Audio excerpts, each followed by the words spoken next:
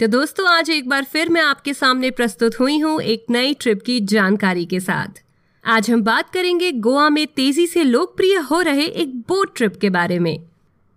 सोचिए, अगर आपको एक ऐसी ट्रिप पर ले जाया जाए जिसमें एक बड़ी पार्टी बोट सफारी के साथ साथ डांस, म्यूजिक, डॉल्फिन देखना, वाटर स्पोर्ट्स और खाना भी मिल जाए तो कैसा रहेगा? जी हाँ, हम एक ऐसे ही बोट टूर के बारे में बात कर रहे हैं। मैं आपको ये विश्वास दिलाती हूँ कि ये पल आपकी जिंदगी के यादगार पलों में से एक होगा। ये बोट यात्रा दोस्तों हर वर्ग के लिए है, खासकर अगर अपने साथी के साथ जाएं आप तो और भी मजेदार हो जाता है। मैं इस ट्रिप पर अपने कुछ दोस्तों के साथ गई थी और आप विश्वास कीजिए, बहुत मजा किया हमने।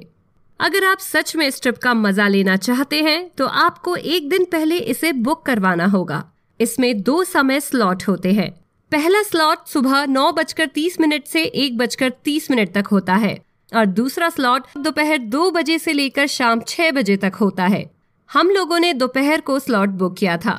ये बुकिंग हमने ऑनलाइन करवाई थी। हम लोग 6 लोग के ग्रुप में थे तो हमें डिस्काउंट भी मिला।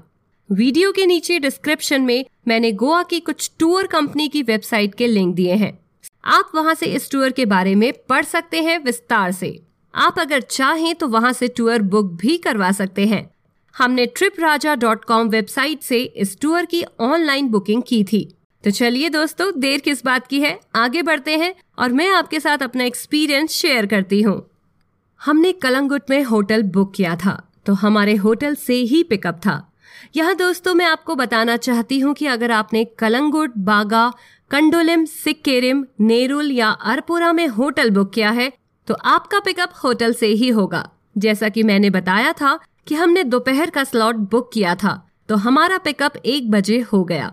फिर हमें पणजी के पास एक बोट जेटी पर ले जाया गया।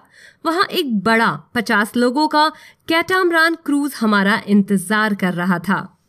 4 घंटे की इस ट्रिप में एक डांस फ्लोर के साथ लाइव डीजे और बाकी की पूरी यात्रा के दौरान गाने बजते हैं। आपको पीने के लिए मिनरल वाटर, सॉफ्ट ड्रिंक दिया जाएगा और अगर आप कुछ और पीने के शौकीन हैं तो आपको बियर भी दी जाएगी। हर व्यक्ति ज्यादा से ज्यादा 3 बॉटल ले सकता है। लेकिन दोस्तों, हम आपको यहाँ पर एक एडवाइस देना चाहेंगे कि आप ज्यादा पीकर पानी में कोई एक्टिविटी करने ना जाएं। क्रूज पर ड्रिंक्स के साथ साथ खाना भी सर्व होता है जिसमें आपको वेज और नॉन वेज ऑप्शंस मिलती हैं। खाना अच्छी क्वालिटी का होता है। उसमें सैलेड, छोले की सब्जी, पुलाव, ब्रेड पाव था। पणजी से होते हुए आपको गोवा के पर्यटक स्थल जैसे millionaire palace, Aguada fort, Aguada jail, Asia का पहला लाइट हाउस के बारे में गाइड द्वारा जानकारी दी जाएगी और साथ में डॉल्फिन स्पॉटिंग का भी लुत्फ उठा सकते हैं। इस मामले में मैं काफी लकी रही। मुझे यहाँ पर 5 डॉल्फिन दिखी थी। क्रूज को अरब सागर में एक्टिविटी करने के लिए एक खास जगह समंदर के बीच में रोक दिया जाएगा।